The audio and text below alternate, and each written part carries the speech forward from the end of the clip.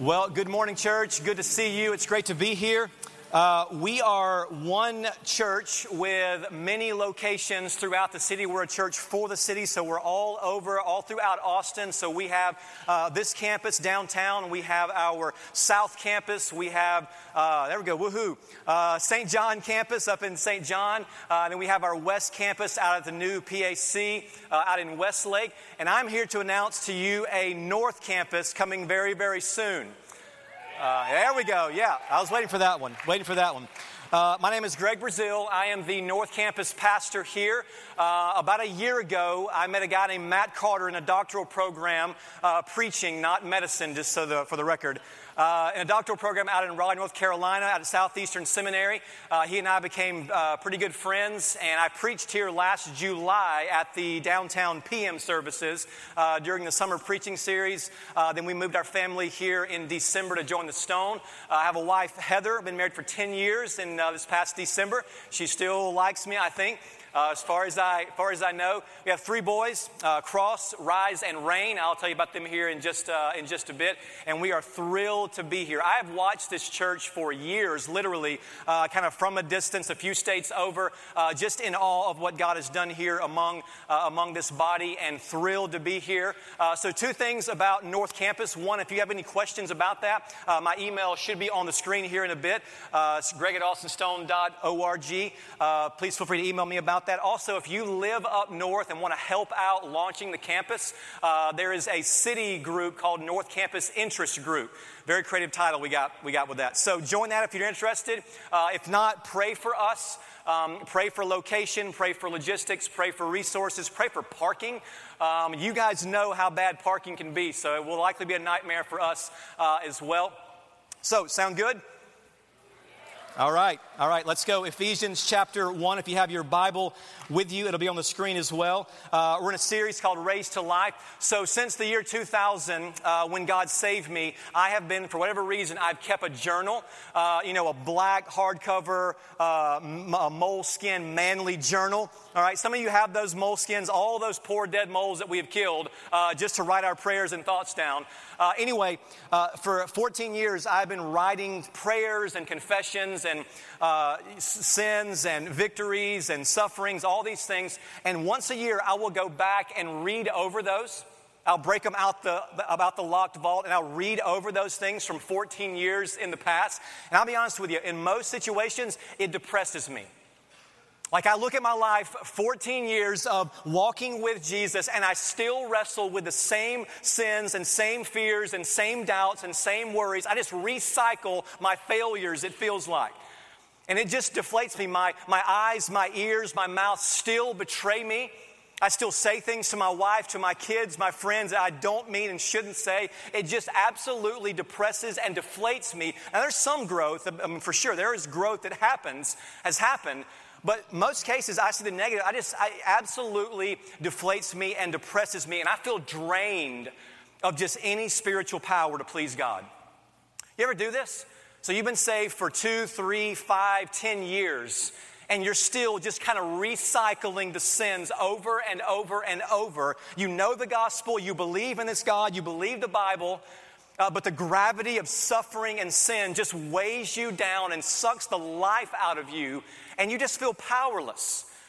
Because the reality is, actually, we are powerless. Change does come slow to us at times. Now, we learn how to fake it. We learn all of the kind of Christian noises to say and ways to sound about this to kind of cover that up. But the reality is, we just feel drained and powerless many times in our life. Do we not? I mean, you ever do this? You just feel so weak. So maybe it's money. The money just runs out sometimes, doesn't it? The debt piles up. Your bills now have bills, right? And so giving radically, generously makes you feel anxious. Trusting God just feels so plastic. Hoarding just feels natural to you, and you just feel powerless because of it. Or maybe it's your marriage. The marriage just gets out of sync. And it's icy and it's rocky and there's no love and there's no affection, there's no playfulness, there's no laughter. And so men, you know you ought to lay your life down for her, but you just do not have the energy and the power to pursue her heart, to love her, to serve her. Wives, you know that you should trust his leadership and submit to him and follow him, but he's just so harsh and so distant. You just have no power. And so what happens is we kind of default to what I've called a tick on the dog marriage.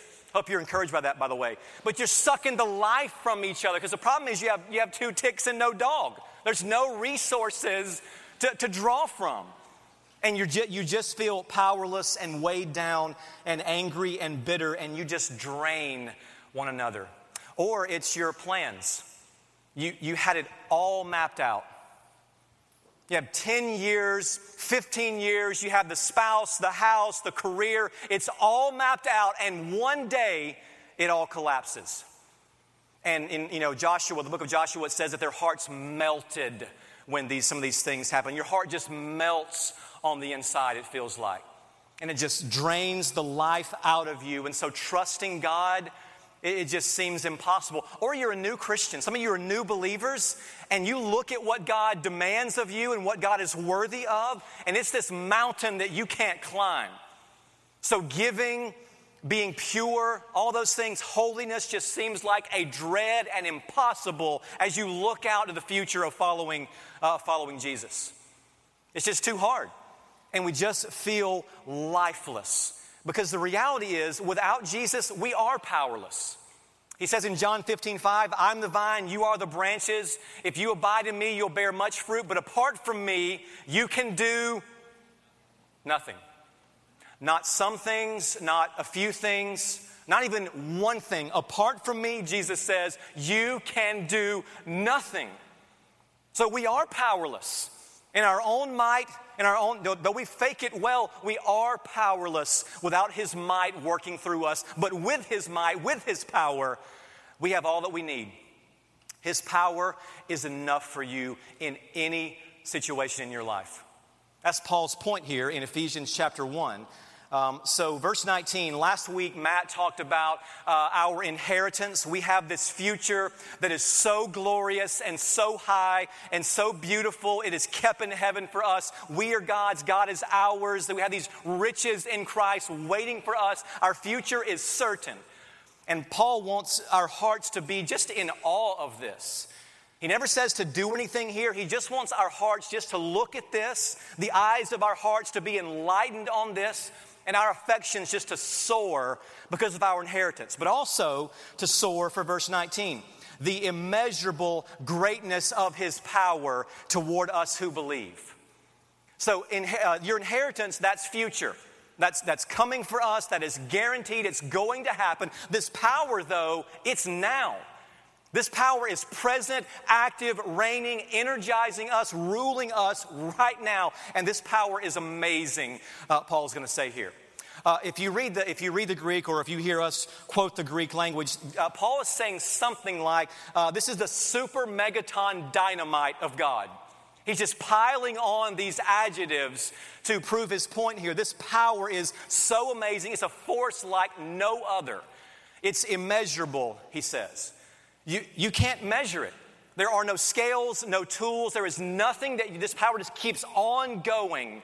Wherever God is, and God is everywhere, this power is all over and never stops. So, all earthly powers, you can measure them. You can get the right scales, the right numbers, the right stats, the right budgets, the right size, the right, the pounds, the Twitter followers. All right, you can measure influence and power. No matter how big it is in this life, you can measure it. My wife, she asked me a very offensive question once. We were at dinner, and she loves to play these kind of what-if scenarios. And she asked me this question. She said, Greg, if you could go back, and change things, go back 5 years, 10 years, and change things, would you choose to be popular and famous? And I was like, well, I'm kind of a big deal now. That's what she did. She's laughing at me about that because she knows my limits. She knows how weak and how frail and how powerless I really am. She's seen the worst of me. She knows how powerless I am. And so all powers, all governments, all businesses, all companies, all CEOs, billionaires, they all have limits. This power has none. There are no borders. There are no categories. It's beyond space and dollars and time. It just keeps on going, Paul's going to say here in a bit. So the question I want to ask and answer is, how do you get it?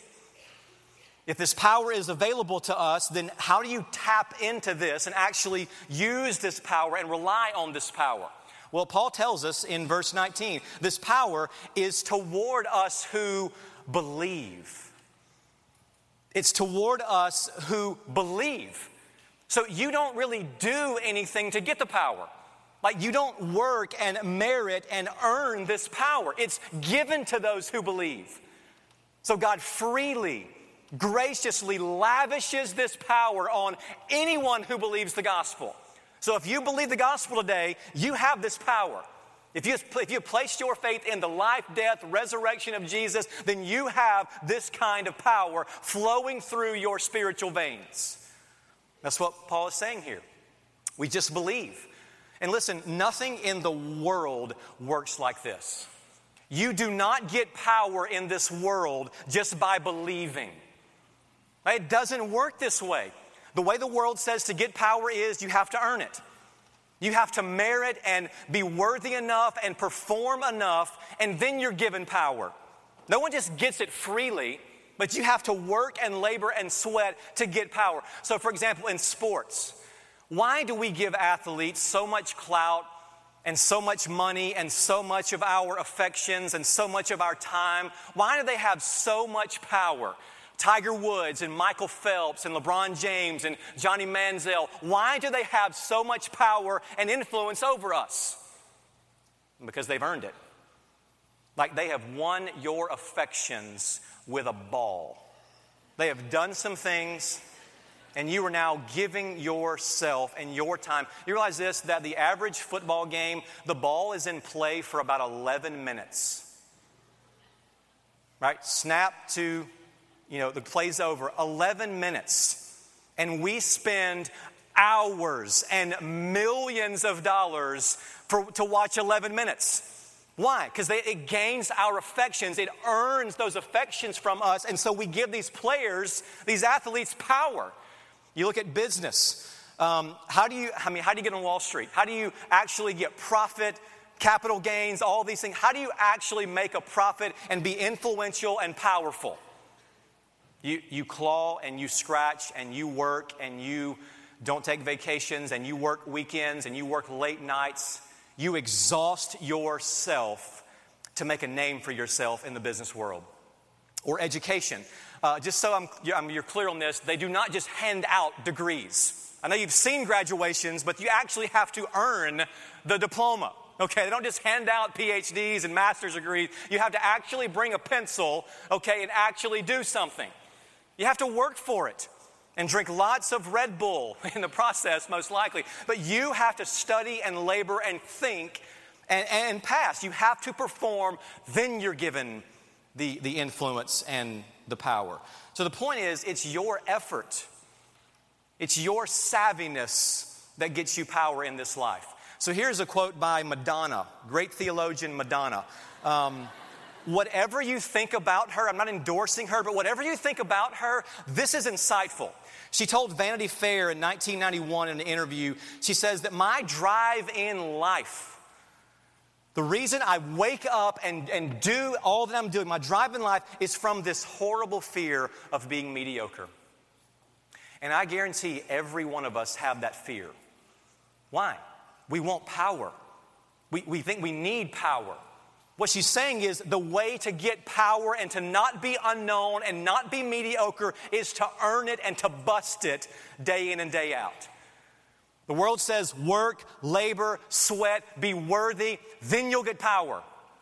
But the gospel, it just reverses it. The gospel subverts the world's system and values. The gospel says you're given power, then you work and labor and perform with the power God's giving to you. You just believe.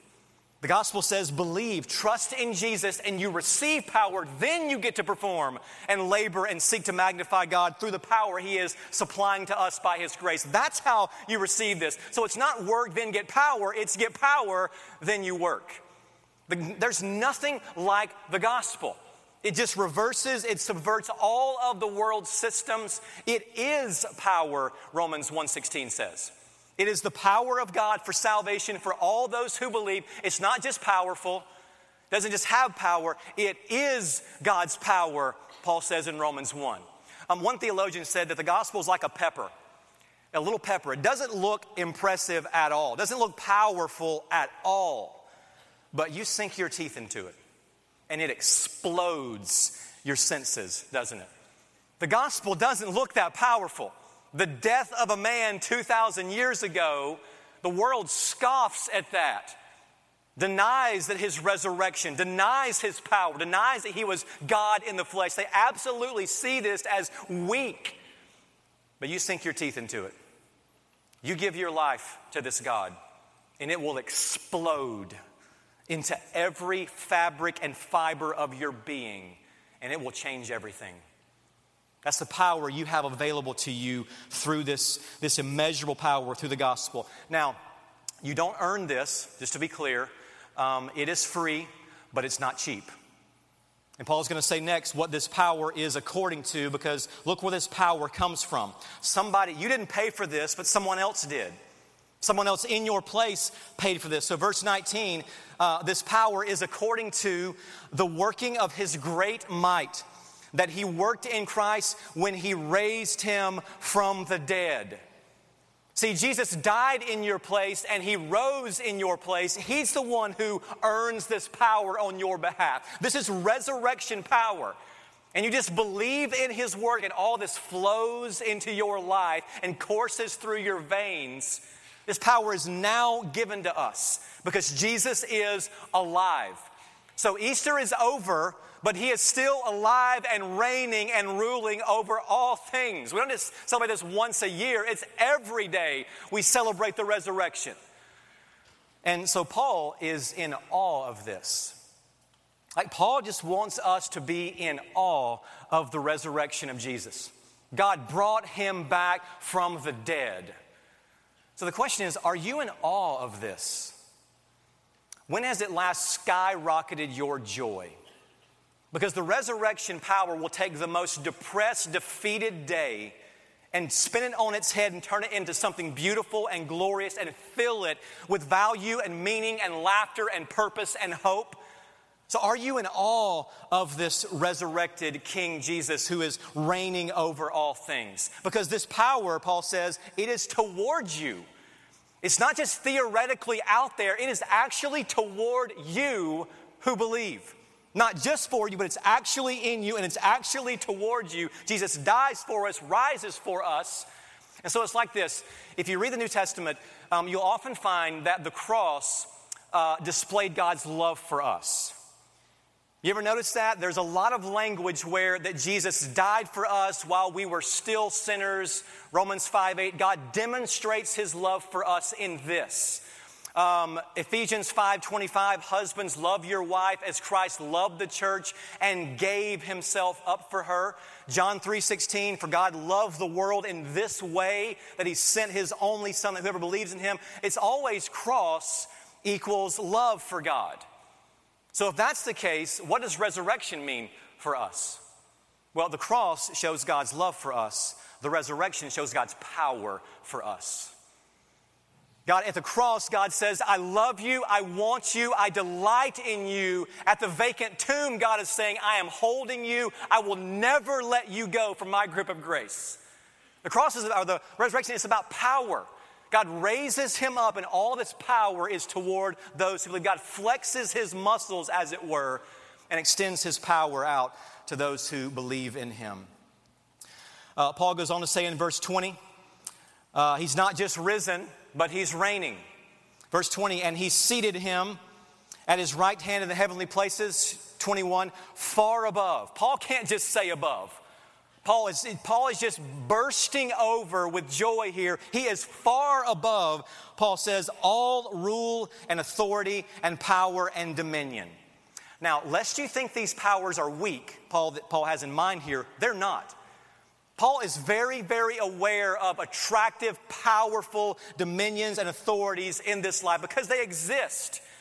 There are rulers and powers and authorities and influence all around us that's just longing for us to give us their allegiance. And Paul knows this. And so you can trust in powers beside this power. You can trust in your company's name. You can trust in your last name. You can trust in your country, your state, your city. Listen, I love Texas. I just moved here 5 months ago. I love Texas. It's an awesome country. I mean, it's absolutely amazing. Best country on the earth, right? Get claps for that one. Texas forever. Here we go. I love Austin, such a cool city. There's food everywhere, just wanting you to come and wait 3 hours to eat it. It's so good, so good. And there are other powers around us. There's all kinds of, there's houses, there's money, there's all these things. There's sinful powers at work that just tug at our souls, that tempt us and draw us and allure us into lust, into lying, into cheating, into idolatry. And Paul is very, very aware of all these powers. His point, though, is that this power is above all of them.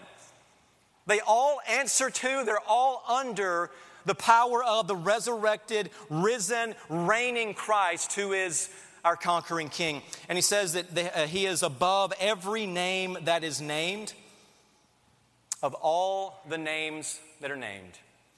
And you can just pick one. Throughout all history, all races, all time, all continents, all religions, all governments, all rulers, just pick a name, and Jesus is above every name. And one day, there is coming a day when every single knee will bow and every single tongue will confess that this Jesus is Lord, to the glory of God the Father. That day is coming. And this power it's been given to us freely. Verse 22, he put all things under his feet. This is military language, most likely. So when a king would conquer a nation, that nation would then serve that king. And the Psalms use the language of a footstool. So that the point is, the king props his feet on this conquered nation. And Jesus is the one who props his feet, as it were, on all earthly powers, all earthly dominions. It's his ottoman, as it were. He props his remote on all powers that exist in this life.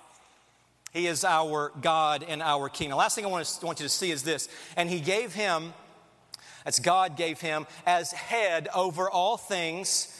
And notice this, to the, what's the word?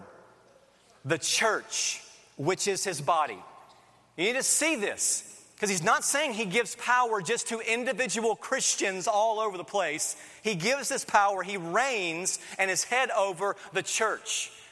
So this power, it is personal, it is for your life, it shoots right into your kitchen. This is real power for you when you leave this place, but it's not private power. This is to his body. He gives this power not to the world, but he gives this power to his body, to his church. It is a community kind of power. He is working in us. And so the point being that if you separate yourself from the church, then you lose this power.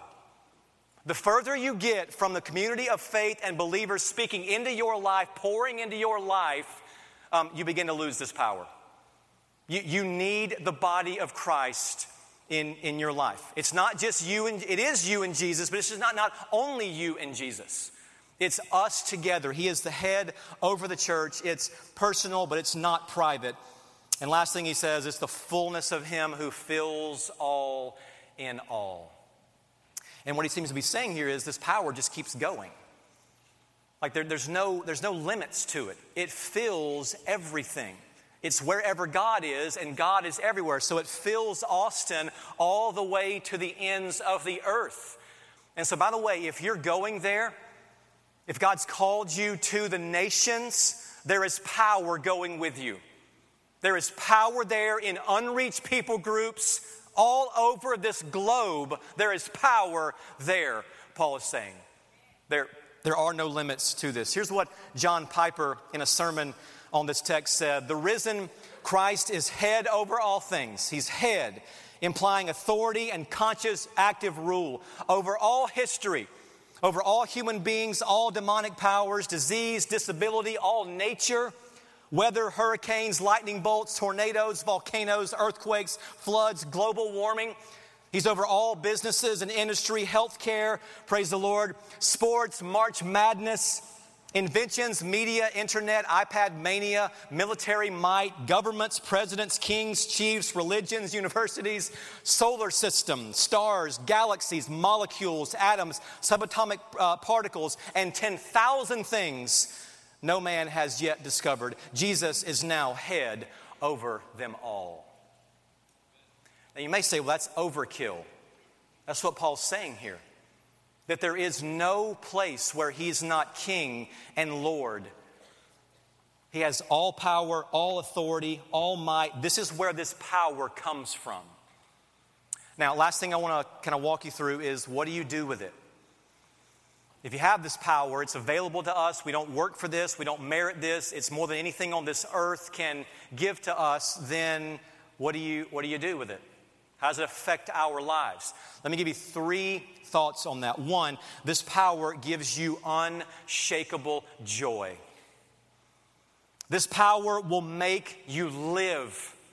It will put a spring in your step.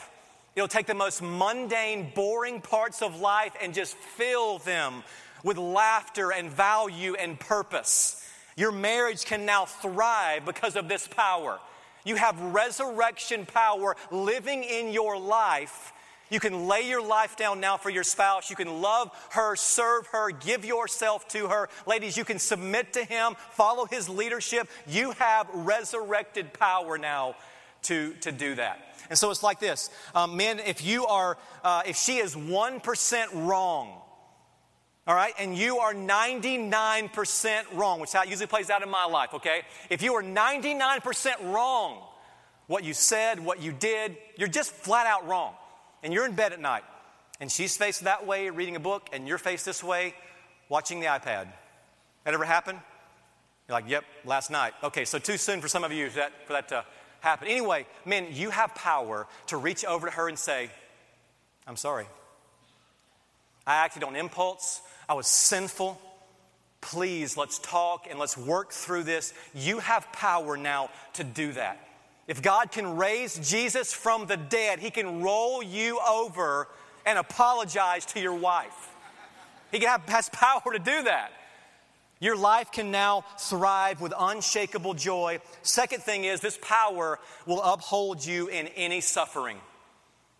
In any suffering now, you can walk through anything in life, and this power will sustain you and hold you up. So your plans fall through, the money just is gone. This power will sustain us. I mean, think about it. The Messiah died.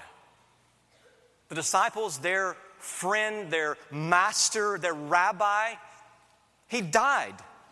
How could any good come from that?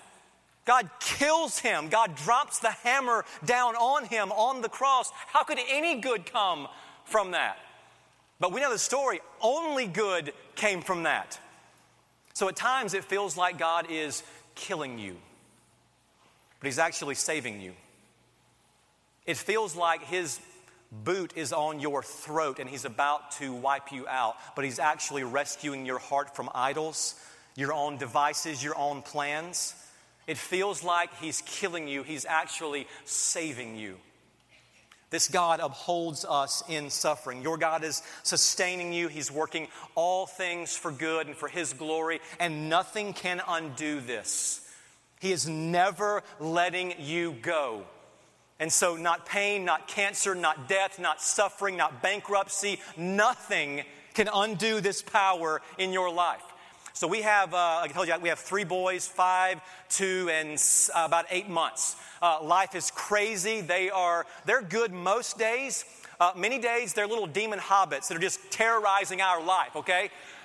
We need power to raise them.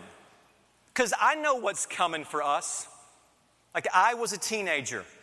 Like, I was a young man. I know what's in my heart and what's in their heart. And so we need power to weather difficult seasons, rebellious, sinful seasons. We need power to raise them, to shepherd their hearts. We need resurrection power, and we have it, Paul says. Parents, you have this power. Tell your kids, I have resurrection power. I will unleash this on you right now unless you get in the car. You can tell them that. That may not work, but you've got verses. You've got verses to do it. So Paul had this thorn in his flesh. You may have read about Paul. We're not sure what this thorn was, but he says that there's this thorn that a messenger of Satan had given to him, and he pleads with Jesus over and over to take this thorn from him.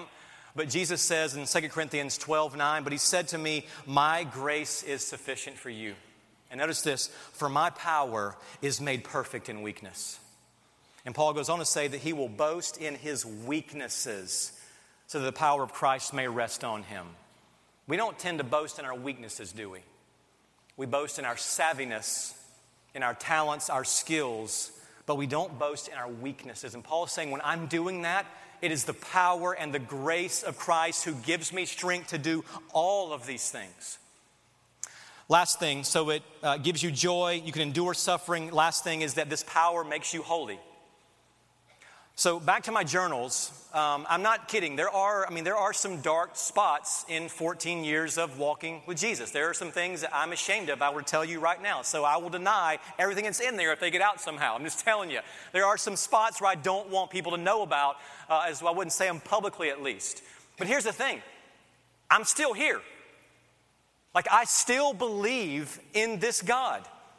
I still want him and desire him, and I know him more than I ever have in my life. So I still sin, yes. There are 1,000 sins that I don't commit. I overcome those things. His power is sustaining and working this out in me. And so, yes, I still blow it at times, but I confess and I repent. I resist sin. I overcome those things. I grow. I become more holy. Why? Because his power is doing that. He is keeping me. He is holding me. He is sustaining me. I still believe in this God. And he does this for all of us who believe in him and who know him. He never takes his hands off of us. He's always molding and shaping and working and fashioning us into what he wants us to be until there's no addiction that you can't break. There's no hurt that you can't forgive. There's no sin that you can't resist. But here's the thing. Even when you do sin, this power is towards you, reminding you that it's not your works, not your effort, not your record, but Jesus' record, his work, who's cleansed us and who's pardoned us and that's the basis of our forgiveness. This power is toward us and it makes us holy because we are his sons and we are his daughters. And listen, God never regrets that. Like, God never second guesses saving you and redeeming you. Like, God never goes, man, who picked her? Was that you, Jesus? Because that wasn't me. Like, God never has this heretical moment, okay? He never does that. He delighted in saving you, and he still delights in saving you. Though you would blow it 10,000 times after he saved you. God knew that. But he still sings over you, rejoices over you, and his power is enough for you. So will you lean into it? Will you stop relying on your own strength, your own might, your own schemes, your own wisdom, and will you press into this resurrection power, reigning, conquering power from our King that he's given to those who believe? Let me pray for us, and we'll sing together. Father, we confess, God, that we need you. Father, your power and your might is so glorious. May our hearts be in awe of this. Father, would you stir our affections for your Son? Help us to recognize that his life and his death and his resurrection, it was for us in our place. And that we are now righteous, we are now approved, we are now worthy because of him. Father, we confess that we so often rely on our own effort. We relate to you just with, like we're keeping some record. And so we just confess that we need your grace. We need your power. So come, Holy Spirit, and speak to us and empower us and energize us. Father, I pray for those who have never embraced Jesus as Savior and as Lord. May they recognize how powerless they are, but how much grace, how much might is freely available to them. Father, we love you. We long for you. Help us to walk this week in your power. The one who loved us, who gave himself for us, may that define us as your sons and your daughters this week, we pray. In Jesus' great name, amen.